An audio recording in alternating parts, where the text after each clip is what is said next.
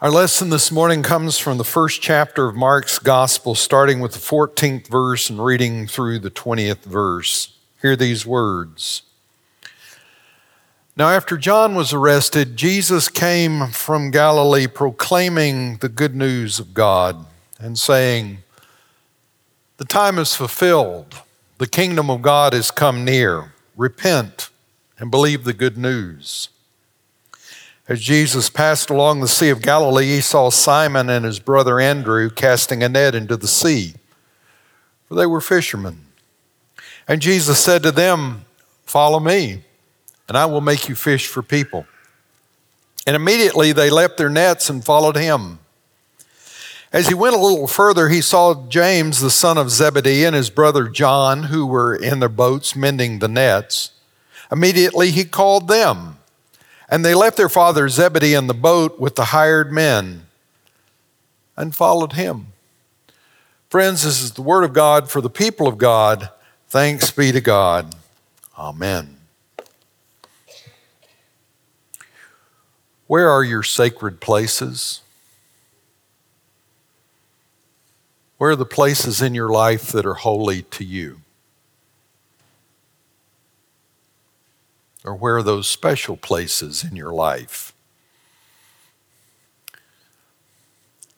Maybe the business end of a bass boat tucked under your favorite tree where your favorite fishing hole is.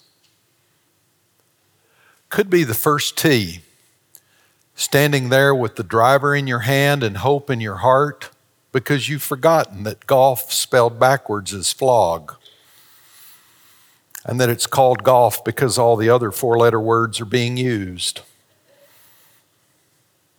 It might be in the deer stand early in the morning as the sun is just starting to peak above the horizon. Where's your favorite space? Could be the highways and byways and aisleways of Hobby Lobby or Walmart. Or it could just be that time when you're home alone. Most of us, when we talk about our sacred places and our special places and our holy places, revert back to a time when we were growing up. We think about the house where we were raised, the people who were there, the meals that we shared around the table, or the times we would spend together as family. Hopefully we think about the church. Spaces of worship, sanctuaries, Sunday school classes, places where we came to faith in Jesus Christ, places where we were baptized or confirmed or married, places where we said our final goodbyes to loved ones. As we think about the sacred and holy places in our lives, what we realize is happening is we shrink them down. They become very small and very confined.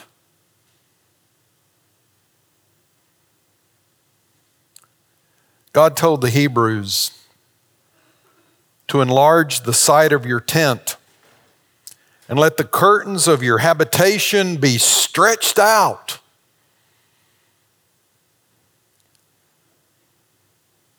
God was telling the Hebrews that holy and sacred space is all throughout creation.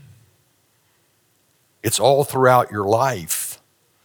It is, if you pay attention, everywhere. Later on in the Gospel of Mark, not too far into the Gospel of Mark, Jesus has started a preaching and healing ministry, and he's in Capernaum. And so many people have gathered in this house to hear him preach and to be in his presence that the house is filled and nobody can get into the door. And 4 men come carrying their friend on a pallet, however they're carrying him, and they can't get in the door. So they go up and they raise the roof. Literally, they tear the roof off of the house so they can drop the man down for Jesus to touch him and heal him. Whether it is enlarging the side of our tent, whether it is raising the roof, it is time for us as a church to open the door.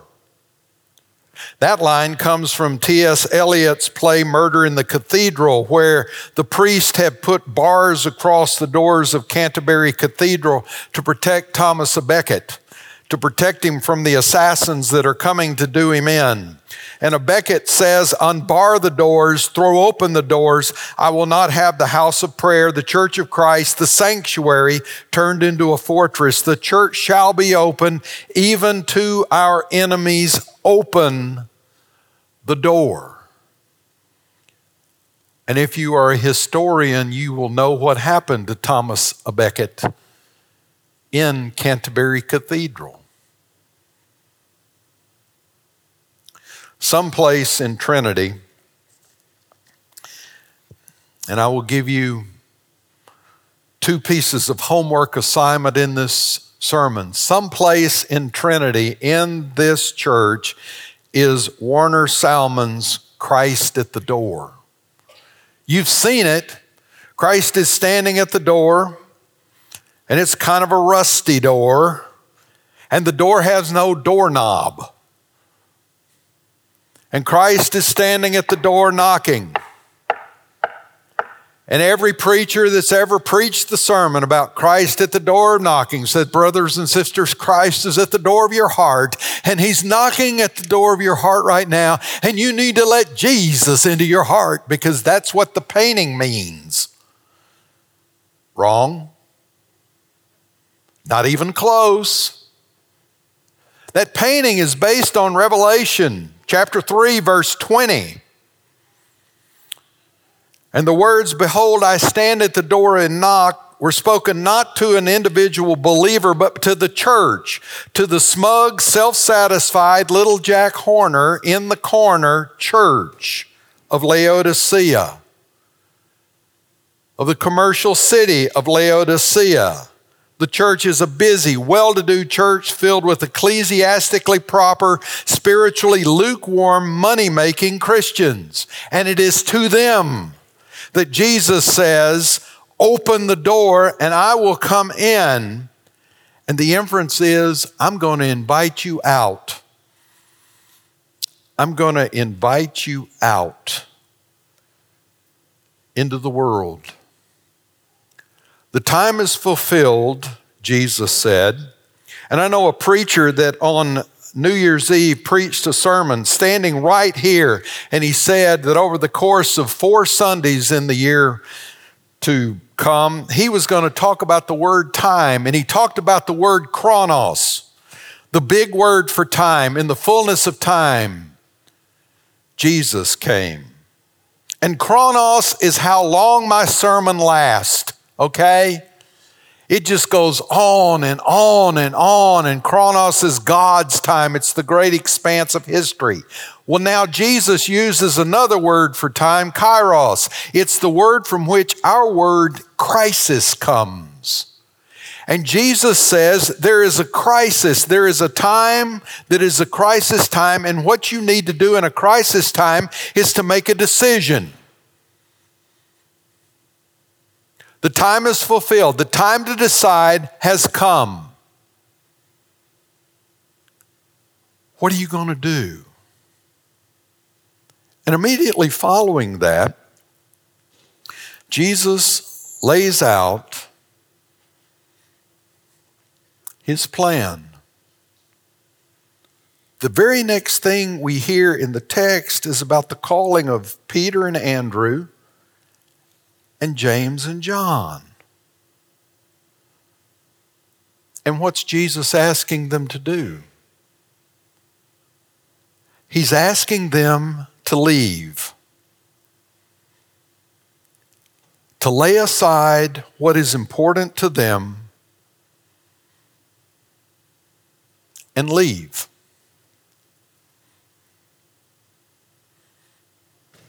It's time for the church to leave. It's time for the church to get outside, to get into the world, to be salt and light, to bring love and mercy, to proclaim the good news of Jesus Christ in the world. I have a friend that I was asking about her sacred space. Where is it? Where's your holy place? And she said, it's just out in the world.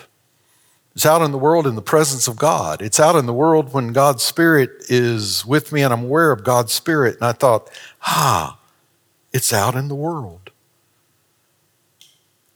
Yes, you can have holy and sacred space in here.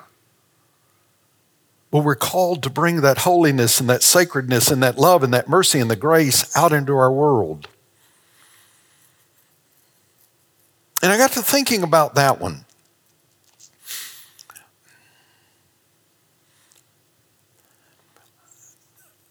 Kids go to church camp, and I'm grateful that we're still taking our kids to camp and that they still participate in camp.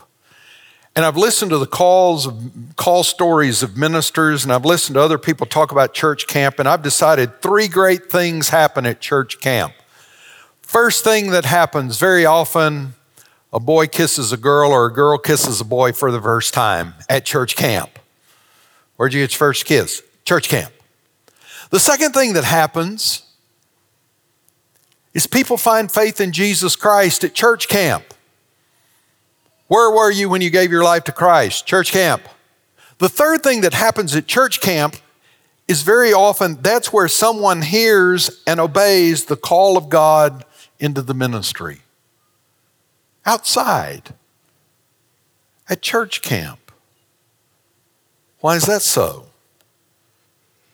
Because God called us to be a pilgrim people. You and I, as much as we love our homes, as much as we love our sacred spaces, as much as we love Ruston and Lincoln Parish and Louisiana and the United States of America, as much as we love it all, we're pilgrims. We're just passing through. This is not our home. This is not our destination. We're going on to glory. And when you start reading the Bible, you read the stories of how God is always calling his people to leave. For heaven's sakes, he raises up Moses, and Moses tells Pharaoh, let my people go in the name of God, and God's people leave. They find themselves in the wilderness. They wander in the wilderness for 40 years, and they eventually leave the wilderness. They enter the promised land. As they're following God, and in the wilderness, in the promised land, God develops the tent, the tabernacle. Here's your second homework assignment. That tabernacle moved with the people. That tabernacle moved as God wanted it to move, and the people could see the tabernacle moving, and they knew God's presence was with them, and they become settled in the promised land. Here's the homework. I want to know, did God tell David to build the temple, or did David decide to build the temple? Ooh. I'll tell you just a little Hebrew. The Hebrew word for house is Beth. And the house of God is a dwelling, or the house of God resides in a human being, according to the Hebrew word. So your homework assignment, and you can report back next Sunday. And if 50% of you get it right, I'll cut the sermon by 10 minutes next Sunday. Did God want the people of Israel to build that stationary, static, holy place, or was that David's idea? And why is that important? Because the temple is destroyed twice. Jesus didn't speak very highly of it. And my thesis for you is God always intended for us to travel. And God wants our holy places to to travel. And God wants us to understand that the Holy Spirit resides in us. We are the temple of the Holy Spirit, and we travel.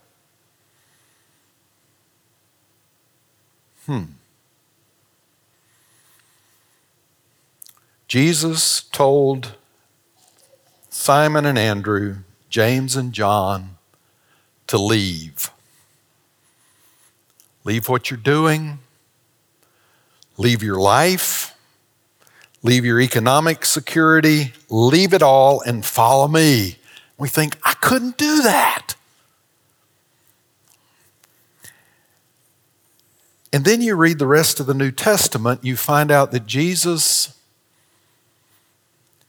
never really intended for poor old Zebedee to be stood up and have to do all that work by himself. And we know that because they go back to their boats, they go back to the fishing. Jesus actually uses the boats as a pulpit one day. We know that Zebedee is not estranged from James and John because the mother of Zebedee goes to Jesus and says, hey, Lord, can you help my sons when you come into your kingdom? Let one sit on your right hand and one sit on your left. We know that what Jesus did is he said, I want you to leave this lifestyle. I want you to leave this way of thinking. I want you to enter in my way of thinking, and no longer are you going to fish for fish. You're going to fish for people. So perhaps what Jesus is calling you to do is leave a mindset. Jesus is calling you to leave that which narrows your focus, that which keeps you from seeing the vastness of his kingdom. That which keeps you from seeing that he has called you. He's called you to be missionaries, to be evangelists, to carry the gospel outside. He's called you to leave your seats. I don't want to leave my seat. It's a comfortable seat. It's my seat. It's been my seat for years. My friend Truman texted me last night. And he said, I did something I've never done before. Truman is a Methodist minister. And I said, I'm not sure I want to hear this, but what did you do? He said, I went to a funeral today. It was a relative of one of his church members. I said, there's no surprise about that. And Truman said, yeah. Well, what happened was that the minister that the family wanted to do the funeral didn't show up. I said, and what did you do, Truman? He said, I left my pew and I did the guy's funeral. What is Christ calling you to leave?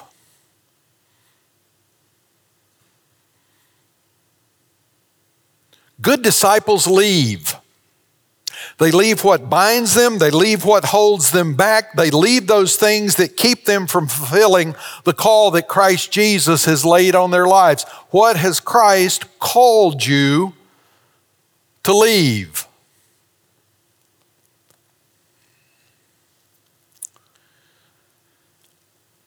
Jesus left heaven and came to earth. He left the glories of heaven. He left the power and the privilege of divinity. He put all that aside to come to earth. And after the resurrection, he left. He ascended back into heaven.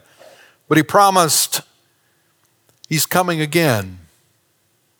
And he's promised that even though he's called us to follow, he will not leave us as we are following him, that he's with us.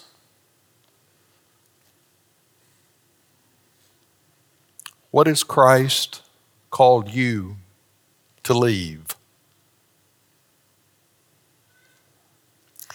There's a story that Luke records for us about a fellow who comes to Jesus and says, Lord, what must I do to inherit eternal life? Jesus said, why are you calling me good? No one is good but God alone. You know the commandments. You shall not commit adultery. You shall not murder. You shall not steal. You shall not bear false witness. Honor your father and the mother. And the young man replied, I've kept all of these since I was a little guy. And when Jesus heard this, according to one gospel writer, it says, and Jesus heard it and loved him. Luke says, and when Jesus heard it, he said, there's still one thing lacking. Sell all that you own and distribute the money to the poor, and you will have treasure in heaven. Then come, follow me. That's always the two-parter of Jesus. Leave something to follow me. Take up your cross to follow me. Deny yourself to follow me. And he's told this man, give up all that you have to follow me.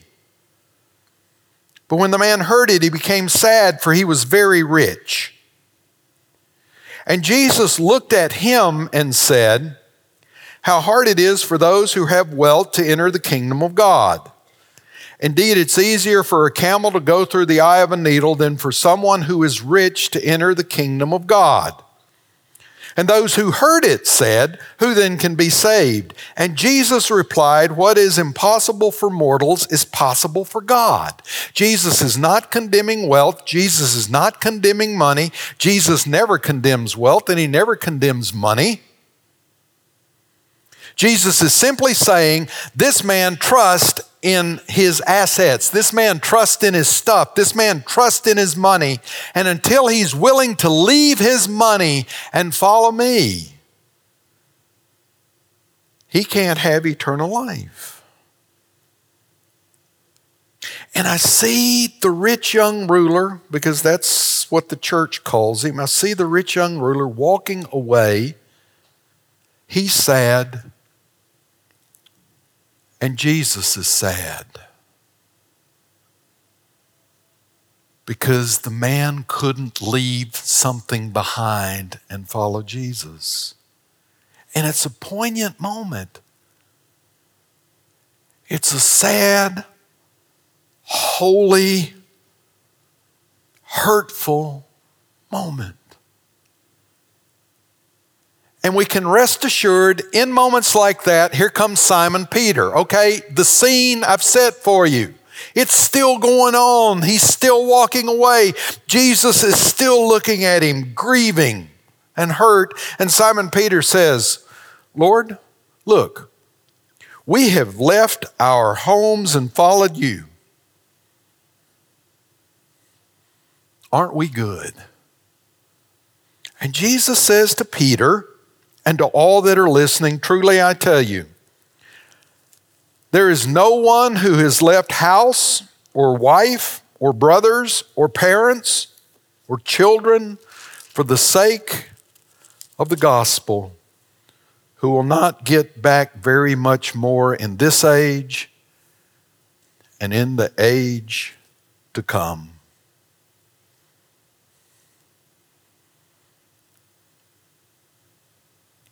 Is Jesus saying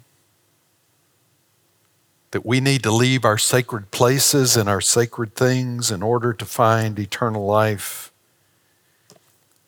He is. What in your life is Christ calling you to leave so that you can follow him? It's a question that at its essence is a question about what kind of disciple are you? Are you really following Jesus? Would you stand and pray with me?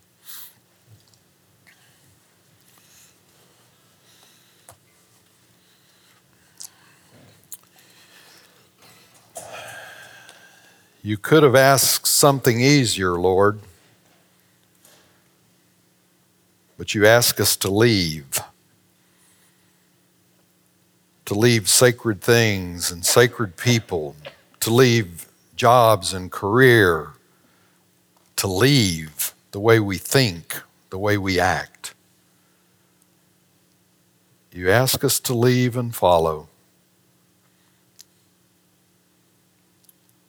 Help us, Lord, to follow you wherever you're leading us and not look back. We pray in your name. Amen. Thanks for listening to the Trinity Podcast. To find out more about Trinity, visit us online at www.trinityruston.org.